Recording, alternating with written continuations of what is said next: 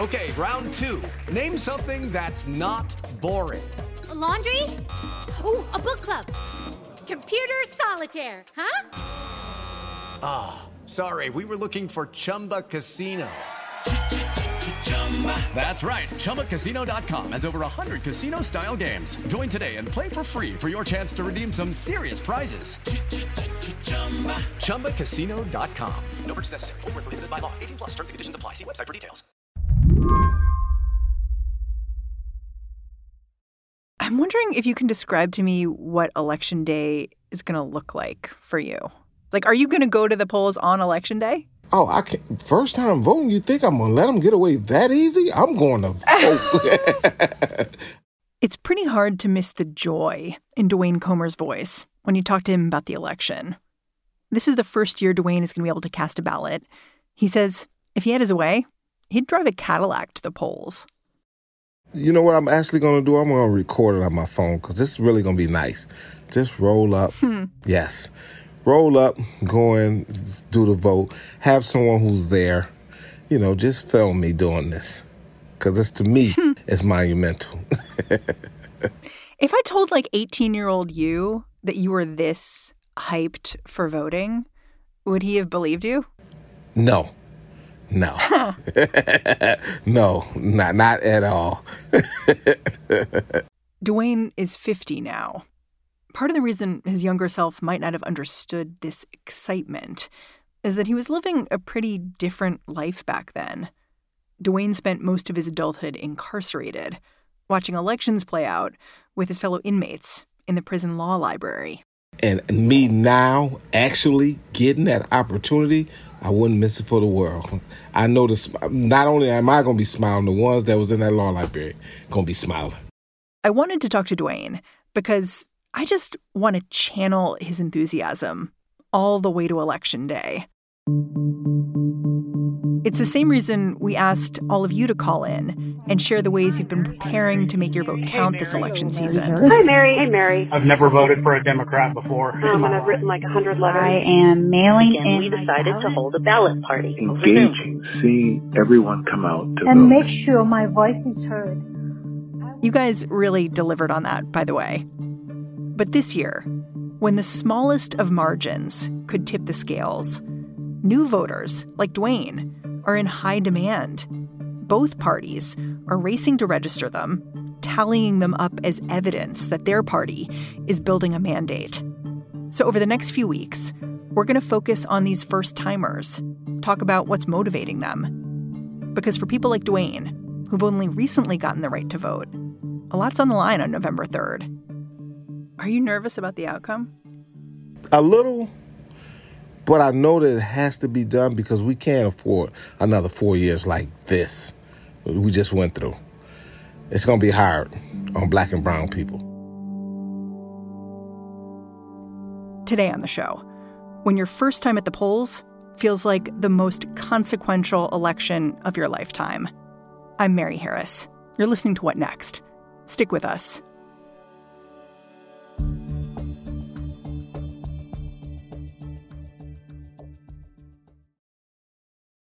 This episode is brought to you by Discover. When it comes to your finances, Discover wants you to know they are the credit card that is always there for you. With 24/7 U.S.-based live customer service, everyone has the option to talk to a real person anytime, day or night. Yep, that means no more waiting for, quote, normal business hours just to get a hold of someone. We are talking real service from real people whenever you need it. Get the customer service you deserve with Discover. Limitations apply. See terms at discover.com/creditcard. There are a lot of Dwayne Comers out there this year. Since 2016, more than 1 million current and formerly imprisoned Americans have regained the right to vote. One advocate called this constituency an invisible army. Dwayne's story starts in Syracuse, New York. His family moved there so he could be close to an uncle. But when his uncle got sick, Dwayne felt like he had to start fending for himself. We had to create ways to be able to eat. I used to go to an old place called Chicago Market and carry bags and get paid quarters. Yeah, see someone come out of there with a bunch of grocery bags. Hi, miss. Well, do you need any help? pick the bags up and help her load them up in her car or him in his car, and they give us a quarter, 50 cents, or $1. And those was, to us, a lot because we was able to buy cheese and bologna and bring it home. So I had to create ways, and that started me to hustling. That's the beginning of hustling back at my time. So how did you end up in the game? In 84, it became a boom all over in our community. The crack cocaine had hit. People was making so much fast money that, you start seeing people buying all kind of fancy cars, all kind of fancy bikes, throwing all kind of fancy parties. That's what the time was. So one of my baby mother's brother introduced me to it, and I basically took off from there. Dwayne started selling crack around the neighborhood. The local newspapers called him a kingpin. But he says the way he got caught, looking back, seems random. On the way back from a shopping trip to Manhattan, he and some friends got singled out. I will never forget this. The police officer was sitting on top of his car. He seen 4 black people, me driving. I got the car on cruise control of 55, the speed limit. You're like, I'm not getting pulled over. It was like an old Dukes of Hazzard show. He throws his food down, throws his coffee, run and jump in the car like we don't did something in front of me. And we looking at it like we couldn't believe it, like a movie. He came straight down there and pulled us over. On any other day, the traffic stop might have been nothing. But it turned out one of Dwayne's friends had drugs on him. The guy fled the officer, got caught, ultimately did jail time. But while he was in there, he informed on Dwayne in exchange for a more lenient sentence. You were sentenced to life plus. Right. Do you remember when that sentence came down? Yes. I was sitting at the table playing cards with 4 people. We was playing spades. I knew they was coming to get me to sentence me. When they came to get me, I said, oh, okay. I left like it wasn't nothing. Everybody playing cards, somebody took my place. They just knew I was going to get sentenced. So I left, went and received the sentence, came back, got back on the card game, started playing. So we were playing. It got a little late, around 3 or 4 or whatever. And then it came on the TV that Dwayne Comer, drug kingpin out of the South Side, had just received, and they set my sentence. So everybody looked, their mouth dropped because I was so normal. It just felt like, and I honestly, this is honest. This is so honest. When they sentenced me, I felt like a relief. It just felt relief. That's why I was playing cards like that. It was so I could say, now I can begin to fight. And that's what it felt like, I mean, they're still using the word kingpin when they talk about you in the papers. It sounds like you're saying that's a misnomer. It's that. It's definitely that. But the whole, I'm at the point I'm at peace with it. Okay, all right. But did I really deserve that type of sentence? Look at the amount of drugs that they found. Look at the case. Did I really deserve that type of sentence? No violence, no nothing. Never in my life been no violent person. Did I really deserve that kind of draconian sentence? Is the question that I want to always go before Congress and say they really need to consider the type of sentence that they're giving people. That sentence was draconian. Dwayne got sent to federal prison in Lewisburg, Pennsylvania. Eventually, he made a friend who told him to check out the prison's law library. And it quickly became a kind of home. He spent as much time as he could studying, looking to see if there was any way he could modify his sentence. I've heard a lot of incarcerated people talk about being inside as a kind of political awakening. How did that work for you? When did you start paying attention to the politics in the outside world? In the law library, when you get all your motion denied, everyone in the law library getting all their motion denied, all the conservative judges, they just was denying everything. We wasn't getting nothing at the law library. And some of us go over there from 8 in the morning to 8 at night trying to file motion and petitions and help each other and try to really, get issues granted. And we're dealing with like 12 circuits. So we're all putting our minds together and reading all the laws, and they still not passing them. And you're seeing when the different presidents come in, what their conversation is, what they're going to do when they come in. That's when, that's the only thing we could do is hope that the outside world able to put the right one in there to help us. On the inside, Dwayne realized all the ways politics could impact him directly. Presidents appoint judges. Judges decide cases. Presidents also shepherd legislation. A year before Dwayne was put on trial, President Clinton had worked to pass the Anti-Terrorism and Effective Death Penalty Act, the AEDPA. Among other things, AEDPA gave people who are incarcerated just 1 year to file a petition challenging their incarceration.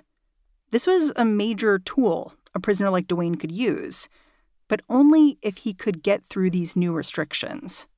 Now you talk about people who's coming from the street who don't have no education because they'll sold drugs, used drugs, shot people, or shot at people.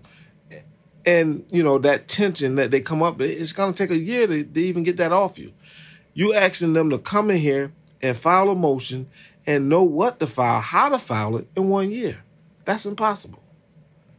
If you don't, then you're all done. Listening to you talk, it sounds like you went into the prison system and very quickly realized how much elections could impact your life. Because these decisions about how much time you had to file an appeal, they were impacting the people around you every day. Right. And I'm doing motion, and I'm helping individuals do petitions. I'm even helping older people, who can't read and write. And, lawyers doing so wrong, and they don't understand. 10, 15 years later, I'm telling them what the lawyer done did. And they can't get in because this ADP Act. And that would really hurt us. And, that's what made us pay attention to how important it was for the presidents to, because presidents was changing the shape of the laws that was as they was coming in. Did it bother you to not be able to participate politically? Yeah, it bothered me because, I felt like you got all the men in jail who want to vote. You watched Trump campaign from behind bars. I'm curious how you thought about him, because it's pretty clear to me that you were pretty politically active and interested by the time he began to run. Yes. He was very racist, but I think at the time, people was fed up with the Clintons. They was fed up with the Bushes, the Clinton, and that's how I think he slid in there. Yeah, I can hear your frustration because you clearly were frustrated with Clinton from before, too. Yes, and then, they're using this super predator things to criminalize, still criminalizing and locking us up at a mass amount of, and even Hillary tried to justify when Bill Clinton had admitted at the Black Caucus that he was wrong. She tried to justify it. So ain't nobody want to hear it no more. So they was willing to vote for anybody except for her because of the frustration. We'll be back after the break. Step into the world of power, loyalty, and luck. I'm going to make him an offer he can't refuse. With family, cannolis, and spins mean everything. Now, you want to get mixed up in the family business. Introducing The Godfather at ChumbaCasino.com. Test your luck in the shadowy world of The Godfather slot. Someday, I will call upon you to do a service for me. Play The Godfather now at ChumbaCasino.com. Welcome to the family. No purchase necessary. VGW Group. Void where prohibited by law. 18+. Terms and conditions apply. As Donald Trump and Hillary Clinton fought out the 2016 election, Dwayne was fighting his own battle for sentence relief.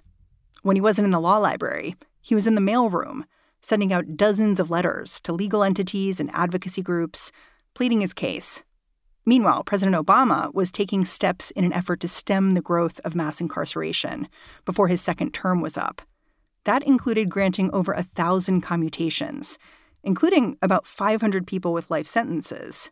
Obama had already started letting mass amount of people out. So all of us that fit that criteria started to follow him. Because I used to write everybody under the sun. Because to me, I was done totally wrong.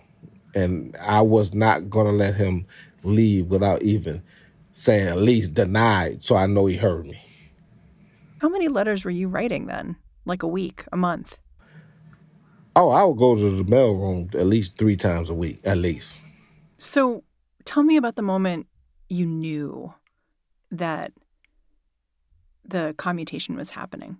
At that 9 o'clock that morning, I was going to law library to actually meet someone to help them with their case because they kept asking me.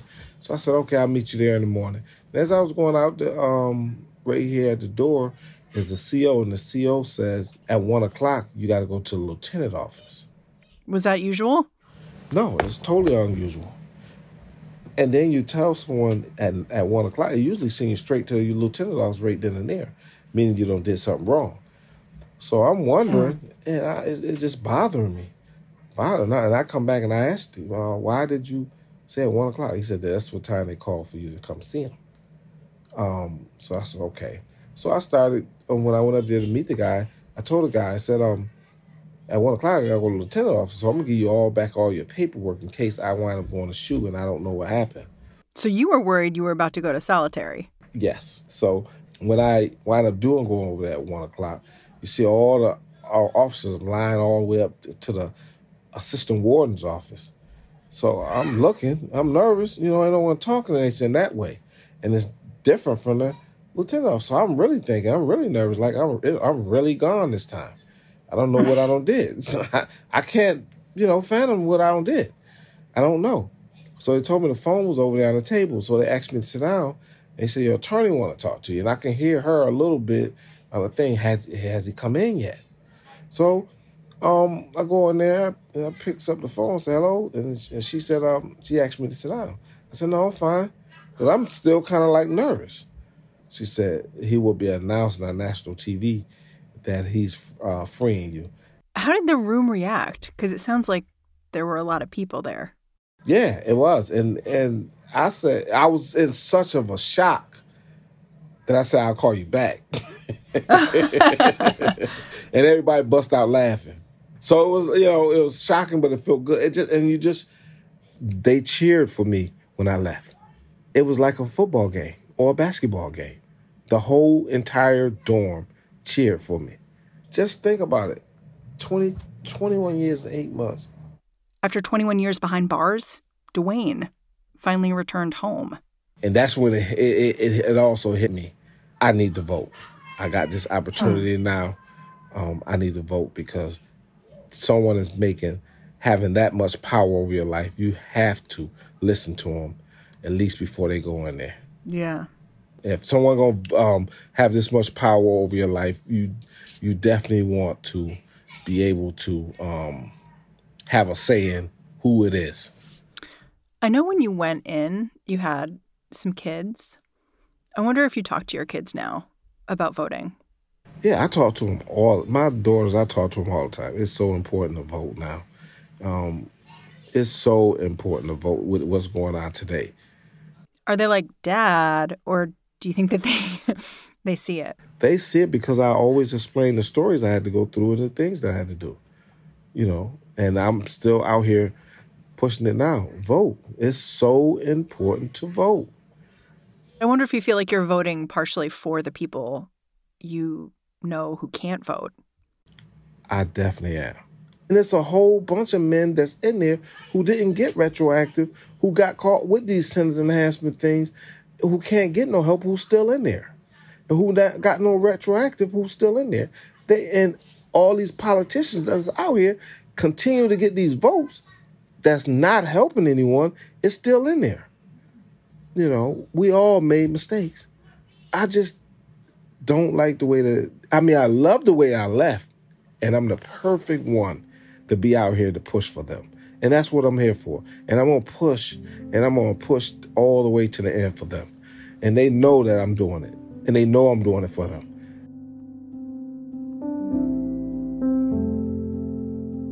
Dwayne, thank you so much for making the time to talk to me. You're welcome. Have fun on Election Day. I will. I definitely will. Dwayne Comer is a first-time voter in Syracuse, New York. Leading up to Tuesday, November 3rd, the What Next team is going to be bringing you stories from first-time voters just like Dwayne. So if you liked what you heard today, tell a friend. Be sure to check back with our feed leading up to Election Day itself. There's another way you can participate. You can leave us a voicemail. We have been getting tons of messages from all of you telling us how you're planning to make your vote count this election season. One listener called in to explain how convincing her husband that his vote counts has been a really personal journey. Hey, Mary. My name is Mary, too. I'm 54, and so is my husband. And he's never voted in the whole of his life. We've always bickered about it, and he's always stood firm in his belief that his vote doesn't count. So this year, I decided that the thing to do was to tell him that the only thing that I wanted for my birthday was for him to register and vote. And he could continue to believe that his vote didn't count if that's what he wanted to do. But as a personal favor to me, the woman who he loves, that's what I wanted for my birthday. And he did. He voted this year. And I consider that to be success.